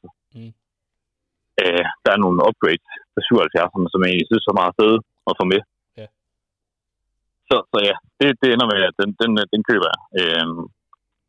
Og kører sig ned og henter den, og det sjove er, at den står så lige nord for Stuttgart også, så kommer lige ind omkring Porsche-museet der i den også. Så er det at alle stjerner, de står rigtigt. Ja, lige præcis, ja. Det er helt perfekt. Så det synes jeg, så det er ligesom det, der nu er den så kommet hjem, og det var heller ikke helt forkert altså, i forhold til det her med, altså for eksempel sådan noget, så står den stod, højden og så videre, stod lidt forkert. Ja. Der stod forkert, den stod 65 høj i for og meget lav i bag. Ja. Og det er sådan noget, man finder ud af, jamen okay, hvordan kører den egentlig i forhold til andre, og der, altså, så der egentlig, nu har jeg bare besluttet mig for, at den bil der, altså jeg har brugt det rigtig lang tid på at finde ud af, hvad gør man ved sådan en G-model, hvis den skal køre Ja. Ikke at den skal køre ligesom GT3, men jeg vil gerne have den der, hvad skal man sige, hvor normalt, når man laver en hjælper, så laver man den jo så ham der, hvad skal man sige, har blød hat, han ikke bliver helt kommet væk, fordi han skal køre 30.000 om året i den. Ja. Men også sådan, at ham, der virkelig er entusiast, han kan tage den på racerbanen. Og der kan man sige, hvis man ser på de nye senere år, så er der kommet meget mere bredt spektre, end der var dengang. Ikke også? For der skulle 3.0'erne, den skulle jo dække begge dele. Ja, og jeg vil selvfølgelig gerne lave den sportige version af min 3.0'er. Ja. Så det ender faktisk med, nu ringer til Lars Schønemann, jeg kan jo bare så, at han i hvert fald er et rigtig godt lod at vælge i forhold til at få sådan en bil sat op med cornervailing og forskellige dele. Så nu får han lov til at få den bil sat op, så den kører så optimalt, som den kan, ud fra at den stadigvæk skal være med respekt for det originale. Altså, det vil sige turbo-torsionsstænger og andre støddæmper og turbo tie rods, så den styrer meget direkte. Ja. Så det glæder jeg mig til. Jeg tror i hvert fald også, der er mange, dem der lytter med, der ved, at Schønemann, det er et af de ypperligste steder, man kan tage hen med især sin klassiske Porsche her i landet. Ja, men det er jo klart, at det er en fordel, når det kan jeg også mærke, altså ikke, at jeg har på ingen måde stor baneerfaring, men jeg synes, af alle de track days, jeg har kørt, der kan man sige, at når jeg synes, nu havde vi flere gange John Nielsen som instruktør, og når man nu synes, okay, nu havde jeg lige fundet banen, nu havde jeg virkelig fundet grænsen på bilen her, nu tænker jeg, nu sad den også i skabet, og man så lige fik, jeg tror, jeg har haft den med 3 gange, og hver eneste gang, så finder man lige ud af, okay, hold da kæft, man, der er virkelig, virkelig langt fra den grænse, du tror, der er, og så til den rent faktiske grænse. Og det er jo spændende, men det giver sig selv, at en, der selv har kørt race, han er selvfølgelig en god garant for at vide lidt om, hvordan sådan en, den skal køre, hvis den skal køre optimalt. Ikke, at den skal køre race eller noget som helst, men jeg vil bare gerne have, at nu har jeg ligesom, det er den der opsætning med. Jeg synes egentlig, jeg har fundet det perfekte setup, for slanket antallet af biler, så jeg ikke går og kører mig selv i hovedet over, om nu skal jeg også have den startet, og den skal ud og køre en tur og så videre. Og så 30'eren som GT Cruiseren. Og så den her 330 som den der, man lige tager på, som man også kan sætte på track days og de her ting. Ja. Og så er der jo det her med, i forhold til min interesse for at komme udlands også. Det er sådan det der med, når man nu er familiefar og går hjemme, jamen, så er der jo ikke sådan, hverdagen vi går lidt meget. Så det der med at komme til Alperne, det synes jeg, det er virkelig, virkelig et fascinerende sted at være, og også her som bilelsker også. Ja. Men der er også rigtig langt dernede, i forhold til, at jeg ved godt, man kan tage biltoget og så videre, men det er bare alligevel, hvis du lige har en forlænget weekend. Så nu synes jeg, at jeg har fundet sådan det perfekte koncept i forhold til at have de biler, som jeg synes giver mening på vejene herhjemme. Altså, fordi hvis man sådan tænker, altså, jeg kan rigtig godt, min 92 synes jeg er en sindssygt fed bil. Jeg ved godt, der hvad skal man sige, er mange, der synes, den er stor og så videre. Det er den selvfølgelig også. Men det er klart, at hvis man kommer i Alperne, vi havde en oplevelse i forhold til sidste år i august, der tog vi en tur til Alperne, hvor vi havde lejet en Porsche i 4 dage. Ja. Og så skulle vi egentlig vi ville lege en bil i Hamburg til at komme derned. Ja. Og der kom vi så derned, og så siger man, hvad skal vi ikke? Vi havde bare lejet en eller anden F6'er, som vi skulle ligge og køre, for det var sjovt lige at teste den. Ja. Og så siger hun, om vi ikke skulle have den upgraded. Og jeg kunne også se, at der var en 4 og så videre, men en 5'er, men at der var begrænset på kilometeren. Så sagde hun, når vi nu havde bestilt en bil, som der var ubegrænset kilometer på, så kunne vi også godt upgrade den til en M-bil uden med begrænsning. Så det var meget fedt. Ja. Så simpelthen, okay, så napper vi en M5. Ja. Og så kommer vi ned i kælderen, og så står der en M4 Competition dernede.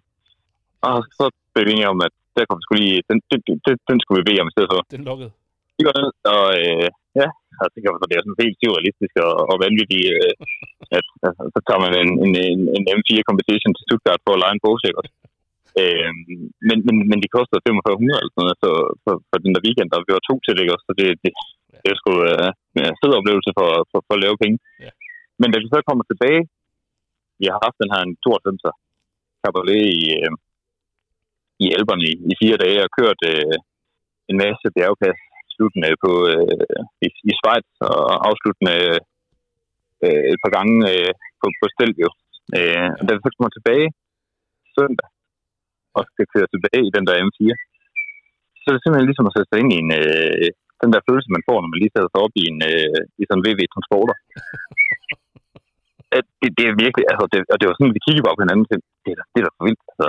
Ja. Og det var meget tankevækkende i forhold til den der konstellation med boxermotoren, hvor meget det egentlig gør for vægten dernede. Ja. Og den føles bare fuldstændig plantet i forhold til M4'en. Altså, mega fed bil, simpelthen. Altså, ekstremt fed. Det er også en vild statement at sige, at en M4-kompetition føles som en VW-transporter, men det fortæller jo, altså det er jo en højkompetent familiebil, kan man godt sige, fordi den er jo på 4-serien, men en 92 er vel ikke, den er vel faktisk nogenlunde lige så stor hvis vi snakker højde og drøjde. Ja, så det er i hvert fald helt sikkert, at højden på den er anderledes. Den er nok lige så samme dimensioner, og det var også en Cabriolet, så noget vægt er der jo også. Ja. Og den har faktisk 510 heste competition, hvor det var en S'er, vi havde. Ja. Og den har jo 450, så... Ja. Men det er bare den der følelse, hvor du ved, altså du føler bare, den der 92, den er bare trukket på dig. Og når man ligger og kører rundt i Alperne, og altså du føler bare, det er det, der er så fedt herhjemme, når man kører noget på en tur og sådan noget. Det er meget sjovt. Men der er jo ikke nogen steder, hvor man kan give den gas rundt i seng, uden at løbe en relativt stor risiko på at få et cykelhold på hjelmen. Nej. Eller miste kørekort, eller få konfiskeret bilen. Mm. Men i Alperne, der er jo mange steder, hvor der er god sigt, og hvor du kan se frem. Ja. Som er jo, altså... Ja. Det kan få lov hvor der virkelig er mulighed for. Ja, og virkelig at give den gas, også, og få bilerne til at køre det i det rette element. Ja. Men det er også, tror du, det er også måske kombinationen af stability management, og den måde, den hele tiden udligner vægt på. Altså, du har jo ikke fornemmelsen af at den flytter rundt på en sæk kartofler. Den er jo hele tiden stabil, uanset hvad du beder den om. Det er modsætning til en M4. Det er vel også, tror du ikke, det er det, du oplever der, at den er så kompetent. Jeg ved godt, at der er lidt med motorplacering, men det er jo ret vildt, at de kan få sådan en bil. Det gælder også for Cayenne'erne. Jeg har prøvet at køre sådan rimelig frisk til i sågar en Cayenne Turbo S. Den bil bliver jo mere og mere stabil, jo højere fart du kører i den. Og det er jo noget, jeg stadigvæk ikke forstår, hvordan de kan få en bil, der er så stor til at køre så afsindigt. Ja, det er virkelig imponerende, det der. Så det er virkelig imponerende. Det er super fascinerende. Jeg synes virkelig, det er helt utroligt, at det kan lade sig gøre. Og det er jo meget sjovt, når man ved, mange gange så er det jo den der med, hvordan er det, den kører i forhold til den anden. Jamen, ja, så har man måske lige været ude på den. Men her kom vi jo bare lige fra det ene yderlighed til den anden, ikke også? Det synes jeg, det var sgu virkelig solgt. Altså, det var virkelig fedt, det der. Og det er klart, altså, selvfølgelig er M4'en, det skal jo ikke vide, det kører også, det er jo en pissefed bil at køre på motorvej, ikke også? Altså, det er jo en bilfed bil, men jeg vil sgu ikke, synes op og tage den i en tur i Alperne. Den synes jeg vil føles stor. Ja. Og den vil jeg ikke føle, jeg har styr på, hvor i 92'eren, så synes jeg virkelig, det er bare tage på mig. Det er en forlængelse af din egen krop. Ja, det er det. Ja. Og der kan man sige, nu er vi så afsted her i april måned også. Ja. Det var sådan lidt tidligt for en alpetur, men det var ligesom... Du kunne det bare... Ja, fuldstændig. Altså, det skulle bare... Vi var afsted i august, og så man skulle bare sidde til... Det var sådan lige det, der passede, ikke? Også det er svært at få 2 travle kvinder til at gå op, og også med ungerne og så videre. Ja. Men det var lige det, der passede. Og så jeg skriver til dem i december måned, om den første vi lejede, det var en 91 GTS. Så jeg var klar over, at de havde faktisk også GPS-modeller. Ja. Jeg spurgte mig, om de havde om de havde GPS i 11, om de havde fået GPS'erne i programmet. Det havde de så ikke, men de havde fået bokser GPS'en. Ja. Det var så den, jeg havde prøvet den tidligere med manual gear. Det var så men det var på sylt, ikke? Du kører rundt på sylt, det er jo sådan, altså en ferie, ikke? Det er jo ikke der, du ligger så tænkte jeg, okay, fedt, en 4.0 og 400 heste, en tur i Alperne, det kunne være rigtig sjovt lige at sammenligne også med de 92 S'erne der. Ja. Så den leger vi, og i stedet for at køre derned, så har vi tænkt, hvorfor er det, at vi ikke bare flyver? Så tager vi flyverne torsdag morgen kl. 6.20, og så står vi dernede i 10:15. Ja. Der går 2 lige ud til den, og så kommer vi ud, og så står den der bogstav i T'eren. Og jeg kan godt se, kæft mand, det var det var fuldstændig, det var ikke det var ingenting. Så kommer hun ud med Nolland, så jamen det er så den første tur. Så er jeg gået 19 kilometer. Ja. Okay. Kaldes ny. så det var sådan lidt, jeg ved sgu ikke, jeg kan huske... Må man bare give den gas, eller hvad? Jamen, jeg tænker også, hvad er vi ude i her? Altså, du forventer jo fandme ikke, at vi ligger... Altså, jeg vil sige sådan, at den bil er i hvert fald kørt til. Jamen, er det ikke også... Jeg tror faktisk ikke længere, man skal køre de der 2.000 kilometer. Jeg synes... Altså, jeg kan huske, jeg ved, at GT4'erne, formand for Trackman-klubben, sådan GT4, jeg kan besøge, der har sådan et, de skulle i hvert fald køre rundt. Men altså, jeg ved ikke, der er måske nogle andre tolerancer, når det er bokserne, hvad vi er. Altså, de gør jo ikke noget uovervejet. Det giver sig selv. Men det er i hvert fald bare en stor oplevelse. Du kommer i sådan en helt ny bil. Ja. Og så kører afsted der, ikke også? Ja. Og så det var egentlig meningen, at vi ville køre i Tyskland. Men det regnede sig i Tyskland. Okay, hvorfor er det, vi ikke bare kører hen over Alperne, og så kører til Italien, og kører i Italien stedet så. Så altså, det er jo den der med, at du kommer fra hans stramme gelænder, og hvad skal man sige, ungerne, der der skal hele tiden ske noget, ikke også? Ja. Og så bare den der med lige at prøve vingerne ud, og hvad skal vi nu? Det synes jeg virkelig lidt. Og også det der med at prøve friheden. De der biler, som man ligesom læser om i bilmagasinet, og hvad vi er, at det er jo fedt med den der, med de der tests og så videre, men det er altså først, når man sådan lige har dem sådan på nogle sjovere veje, at man rigtig kan få lov at mærke efter, synes jeg i hvert fald. Ja. Og der synes jeg faktisk, at hvis jeg skal sige, at en Thorsen har kørt rigtig godt, men den der bokser der, altså, det ligger bare fuldstændig ekstremt godt. Altså, det er virkelig sådan, man bare sådan en kan jeg godt se mig selv købe på et senere tidspunkt. Altså lige nøjagtigt med den der 4.0 SUV-motor, fordi den der lyd, den har for indtuning, når den kommer op i omdrejninger, det lyder bare fedt. Altså, virkelig fedt. Så den bil, den synes jeg, det bliver en ny klassiker, det tror jeg. Ja. Ikke nødvendigvis i en Boxster, det kan også være, at det skal være en Spider. Men konceptet med, at man smider en 4.0 SUV-motor i sådan en bil der, det er simpelthen genialt. Altså, det er virkelig fedt. Ja. Det er jo også fantastisk. Altså, jeg synes jo også, at du ved, da Boxsteren kommer, det har også været nævnt af flere af de andre gæster, og især også Joachim, det her med, at i den helt basale udgave fra 1997, en 2,5 liters motor med lige godt 200 hestekræfter, er det jo en bil, man kan køre. Man kan jo faktisk godt køre den helt ud, uden at komme sådan på kant. Ja, man kommer på kanten af loven, ikke også? Men du har en bil, du kan bruge til sit fulde potentiale, og man har jo mange år snakket om, at Porsche bevidst ikke har motoriseret Boxsteren alt for voldsomt, fordi så vil den jo outperforme kongen. Men nu er vi jo ved at være op, hvor de skal jo trods alt finde nogle flere hestekræfter i takt med, at de lancerer nye modeller. Og nu har du så en 400 hestes bil med der vejer 1380 sådan i curb weight. Det er jo en fuldstændig vanvittig, fantastisk sammensætning. Jamen, det er det. Ja. Jeg er ikke i tvivl om, at det er fordi, de godt ved, nu er det altså last call.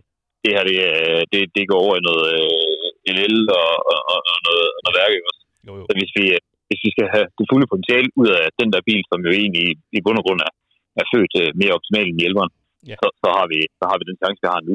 Og det synes jeg også, det er det, man godt kan se med GT4 er sådan, ikke også? Altså, der har man jo virkelig også bare værsgo smid en GT3 motor i den, og så er det også bare derudad, ikke? Så det er altså, det er virkelig, det er høj glæde, det der. Det, og det kører så godt. Altså det, skulle jeg stadig igen, så bliver det sådan en i forhold til køreegenskaber. Ja, du er bokstermand, når det kommer til at køre i bjerge. Nej, jeg vil så sige, at de 92'erne, det kan jo virkelig også noget. Det er også en mega fed bil. Ja. Og faktisk er vi jo så, jeg går løbende ind og tjekker, hvad har de til at stå nede i Stuttgart, nede på museet. Ja. Der var jeg jo lige ved at falde af stolen her forleden, hvor jeg lige sådan, for at de var inde og tjekke det. Og så havde de altså fået en 92 Turbo. Så det er sådan tænkt, okay, altså, jeg er jo godt klar over, når man har sådan en udlejning der, så man vil ikke, så er det jo også fordi, man har jo ikke lige lyst til, at der er nogen, der bliver slået ihjel. Nej. Men det er ikke desto mindre, så hvis den holder, at de bliver ved med, altså, vi har booket dem til oktober. Ja. Skal vi ned og prøve den, det glæder mig altså fuldstændig vanvittigt til, fordi jeg vil sige, at hvis jeg kigger på modellerne, hvad sådan 11 generationer, som jeg synes er fede, så er jeg lige ved at synes, at den 92'eren, at det er måske, det man kan jo diskutere, hvad er der det smukkeste, men jeg synes i hvert fald, den er virkelig det her med, at de 92'er turboen er dimensioneret, sådan den bare er max bred, altså ligesom de gamle, ligesom sådan har den der vipsdetalje, altså det synes jeg bare, det kan noget. Altså, den er virkelig ramt rigtig rent. Ja, det er det, ikke også, fordi altså, den er også dimensioneret ligesom de gamle, kan man sige. Ja, det er nok. Den har den der reference bag til den gamle, ikke også, som jeg så bare synes, at der er helt virkelig ramt den. Ja. Og det der med digitaliseringen inde i speedometeret, nu synes jeg lige umiddelbart, det ser ud som om, at i 92'eren, at der får den ren digitale instrumenter. Det synes jeg er en skam. Jeg synes, det er fedt det der med, at man lige har analog. Men jeg synes, det der bliver lavet digitalt i forhold til, hvordan en 91 er, så synes jeg virkelig, det er fedt lavet i 92'eren. 91 er også fed. 92 er bare super fed. Ja. Men om det lige er bil til dansk vej, der synes jeg faktisk, at man er rigtig godt stillet med de ældre biler, ikke også? Fordi der har man bare en anden ting i forhold til praksisitet. Altså, der er det faktisk, hvis jeg skal se sådan med ungerne og så videre, altså så på et eller andet tidspunkt, så vil jeg meget gerne have en Taycan. Fordi jeg synes, den kører også som en rigtig Porsche, men det er bare det der med, at man kan jo altid diskutere om, hvad den fedeste bil er, og el, det er noget fanden har skabt og så videre. Men man skal jo bare huske på, at det er jo den præference, det vil jeg sige, det er jo til sådan verden er i dag. Og så skal vi jo bare have Porsche til at hjælpe os med, at det stadigvæk er sjovt at være bilentusiast, også fremad. Og der kan man sige, at de har jo de retningslinjer, de nogle gange har, og der synes jeg bare, at Taycan, når man tænker på det, jeg synes, det kører virkelig godt. Ja. Og så er det jo det der med, at den er 4 døre, og så kan man få nogle børn om på bagsædet også. Ja, den kan ligesom det hele. Det kan, altså i hvert fald, når man sådan omsætter det, nu er jeg jo klog og skadet i forhold til min idealistiske tankegang, når det så kommer om til praktik, så synes jeg i hvert fald, hvis man ser på det, så kunne en optimal garage for mig godt være den her Taycan til hverdag, som man kunne sætte børnene med i, og som man kunne køre forholdsvis billigt i. Altså, når jeg kører i min 30 på arbejde, så koster det jo 250 kroner at køre ud hjem. Altså, det er ikke at det er værd, men jeg har så bare en motorvej. Altså, det er en motorvej ud, og det er en motorvej hjem. Altså, så det er jo ikke sådan, at altså, der er det jo altså noget andet, det der med, at man kan køre i sådan en bil, som man kan køre et lidt andet beløb i også, hvor at man har en del power, men hvis ikke man fyrer den af, så bruger den heller ikke ekstraordinært. Der koster det trods alt lidt mere at slæbe rundt på 500 heste, hvis det skal være på benzin potentielt. Ja, helt klart. Især der som verden er lige nu. Ja, lige præcis, ja. Så jeg synes, der er mange perspektiver i hvad skal man sige, det er jo sådan lige, hvordan altså, hvad er formålet Altså, hvad er det, man skal, og hvad skal man bruge det til? Ja. Og så er det jo bare mere at prøve at indrette sig efter... det er jo det der med at sådan, lave kalkylen omkring, hvad er det, der ligesom fungerer i praksis også, ud fra den verden, når vi nu bor i Danmark, så er der jo nogle regler, ikke også? Ja. Jo. Så. Leno siger det også meget fint ofte i sin garage YouTube-kanal der, at man skal køre i sine elbiler i hverdagen, og så skal man køre i sine klassikere i weekenderne. Og man kan sige, det er jo måske en meget god måde at se det på. Man kan jo ikke... Altså, verden forandrer sig, og man kan godt prøve at kæmpe imod, men det bliver jo lov i 2035, ikke, at man ikke kan indregistrere en forbrændingsmotor i EU. Ja. Men når det så er sagt, så er det jo bare nye biler, de stopper for, ikke også? Og der, man kan sige, der er jo masser, vi har jo der er masser af klassikere, som stadigvæk vil være mulige at købe, ikke også? De bliver så bare være med efterspurgte. Jeg mener også bare, min pointe er også det der med, som du selv er inde på, jamen vi er jo bare nødt til alle sammen at indse, at det er den vej, vi skal, og så er det jo dejligt, at Porsche har noget at tilbyde, hvis man gerne vil køre Porsche til dagligt også, ikke? Altså, jamen så har de en fantastisk elbil, som jo er så meget Porsche, som noget kan blive. Den kører så bare på en elmotor, ikke? Men dynamik og alt muligt andet er jo indbegrebet af, hvad de kan i Zuffenhausen. Altså, så. Ja, det er i hvert fald min holdning, og det er klart, at det kan jeg jo selvfølgelig, men det kan man jo også se, hvis man så tager sådan tilbage i historien, så kan man jo godt se, at der er mange gange, hvor at passionisterne og dem, som har været i brandet mange år, altså, bare dengang man indfører en hjælpe overhovedet, er man jo helt op at køre over det. Og igen, da det så bliver vandkølet, ikke også? At, så er det også galt. Og ikke fordi, jeg kan faktisk se, nu kan man sige, nu er det jo ikke noget, man gør, nu er det jo ikke noget, man gør lyst eller for at optimere noget. Nu er det jo simpelthen noget, man... Men jeg har svært ved at forestille mig, at en elbil, den vejer, altså at man ikke kan optimere på det. Nu er det de første generation her, at det kan også godt blive noget andet. Men hvad jeg vil så sige, for mig, en Taycan, hvis jeg skulle have en Taycan, så tror jeg bare, det bliver den der bagudstyret med hvad skal man sige, uden at, altså, jeg kan godt mærke, når jeg skal sådan en af, altså fra 0 til 100, det er bare ikke det samme. Det er det jo ikke. Det er sådan ikke længere. Men så er det jo der, man skal have, hvad skal man sige, altså den kan noget til nogle ting, og så er der de klassiske biler, som kan noget på andre tidspunkter. Ja, det er jo med at være dækket ind på det hele, og det er jo også der, du er så ekstrem Porsche-passioneret, at du ligesom, du vil gerne prøve, du vil gerne prøve hele menuen, du vil gerne prøve alle retterne i deres, de har jo en ret stor buffet, kan man sige, især hvis vi går hele historien igennem, så er der jo stadigvæk mange biler at prøve, men jeg tænker også, jeg synes jo, det er sådan, det sidste spørgsmål presser sig jo en lille smule på, nemlig det her med, hvis du nu solgte alt, hvad du ejede og havde, eller har, eller det behøver du ikke, men hvis du nu skulle vælge, du ved, den der drømme Porsche, hvor er du så henne? Du ved jo godt, hvad der er andre, der har svaret. Det har vi jo snakket om, skrevet om. Ja, det er lidt sjovt, altså, fordi det er jo egentlig nogle af de der, som viser sig, men det er jo egentlig også meget spændende, fordi det viser jo det der med, hvad der egentlig andre går rundt med af præferencer, ikke også? Joachim synes jo, altså det der med, han har jo rigtig gode pointe i forhold til det der med GT2'erne. Altså det er ligesom det ypperste i 96, så 96 som flytter sig. Ja. Jeg tror helt klart, at den kommer til at flytte sig rigtig meget, og det er en af dem, som jeg også er rigtig, rigtig fascineret af. Ja. 97 er GT3 RS'er, og det er jo det her med den orange farve. Lego-bilen. Den synes jeg er monsterfed. Men hvis jeg sådan virkelig skulle få lov til at sige, det der med budgettet, det betyder ikke noget. Så vil jeg tage en original Yellowbird. Ja. det er for mig, jeg skal sige, altså når man ser den video, hvordan den skøjter rundt på Nürburgring, og så synes jeg også hele hans historie, den er simpelthen fantastisk. Altså det der med, at man kommer fra, at man sådan ligesom, ud af ikke ret meget, kommer og bygger noget op på den måde, som de gjorde der, og optimerer noget. Ja.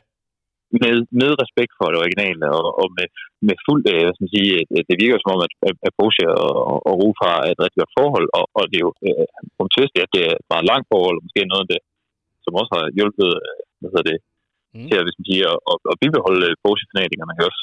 Absolut.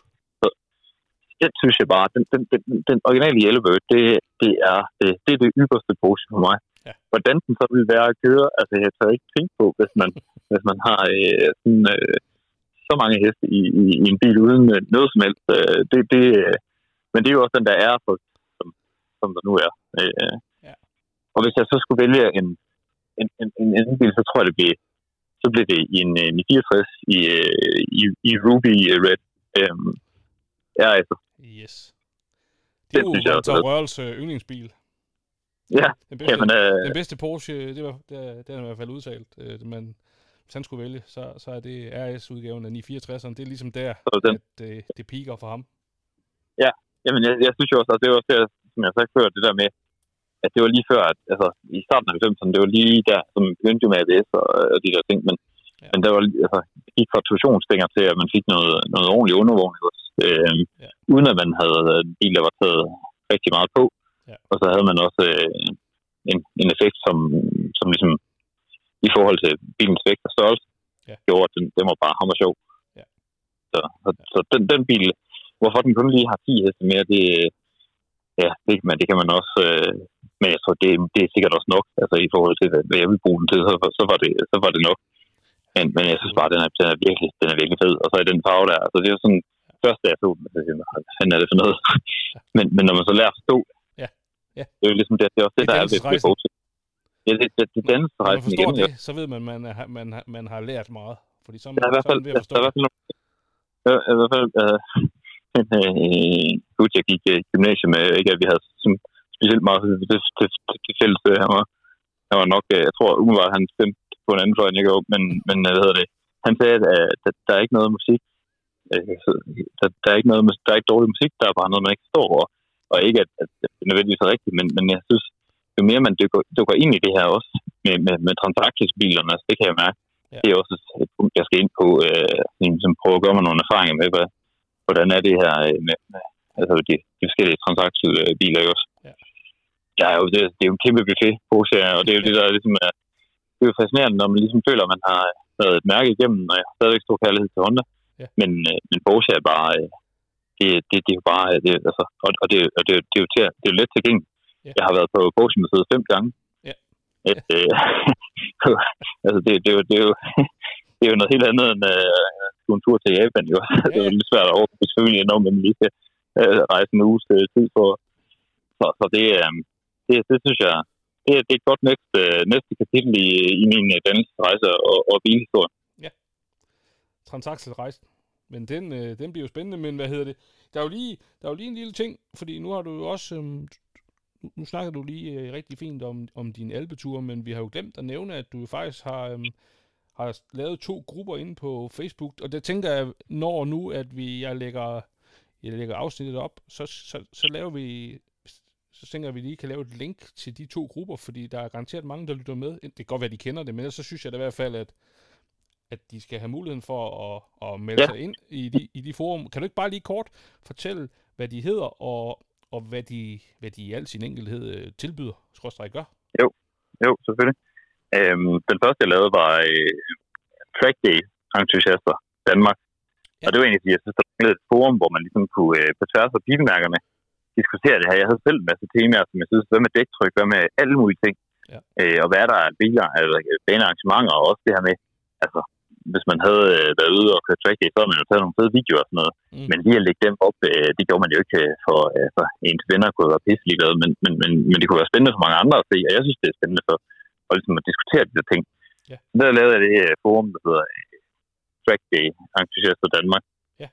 Men man kan så sige, at så at det her med, så det er egentlig måske, så rykker jeg det her med at komme sydpå, jeg så ser egentlig, det kunne virkelig også noget, fordi så var man afsted i et par dage, og det der med at komme på roadtrip, det synes jeg også, altså, og der synes jeg egentlig også, der var masser af, når man står der og gerne vil afsted, jamen, hvad gør man egentlig så i praksis? Hvad er der muligheder? Hvor skal man køre hen? Hvordan, så er der en masse spørgsmål, som er svære, og som det kunne jeg godt tænke mig at svare på. Ja. Så lavede jeg den her roadtrip entusiaster Danmark som pendant. Det var sådan de interesser, som vi selv havde. Ja. Men det tror jeg, det er åbenbart også en del af andre, fordi der er omkring 1000 medlemmer nu i begge grupper. Ja. Jeg synes, det er fedt at se, jeg er ikke selv nødvendigvis super aktiv i det, men jeg synes, det er fedt at se det der med, at folk de ligger op og stiller spørgsmål og forsvarer. Ja. Og jeg også selv kan bruge det altså, i forhold til, når jeg sidder og også prøver at dele, når jeg, sådan, altså, når jeg kommer hjem på en tur, der ikke også, så det er klart, at fruen vil da godt lige se nogle billeder, og høfligt nægt til en flot natur. Ja. Men jeg vil jo gerne sådan lige jeg synes, det her det var sådan helt fascinerende, ikke også? Så der er jo sjovt lige at have nogen, som deler den interesse der på en nem og god måde, ikke også? Som faktisk forstår det. Ja, som bedre kan det. Ja. Lige præcis.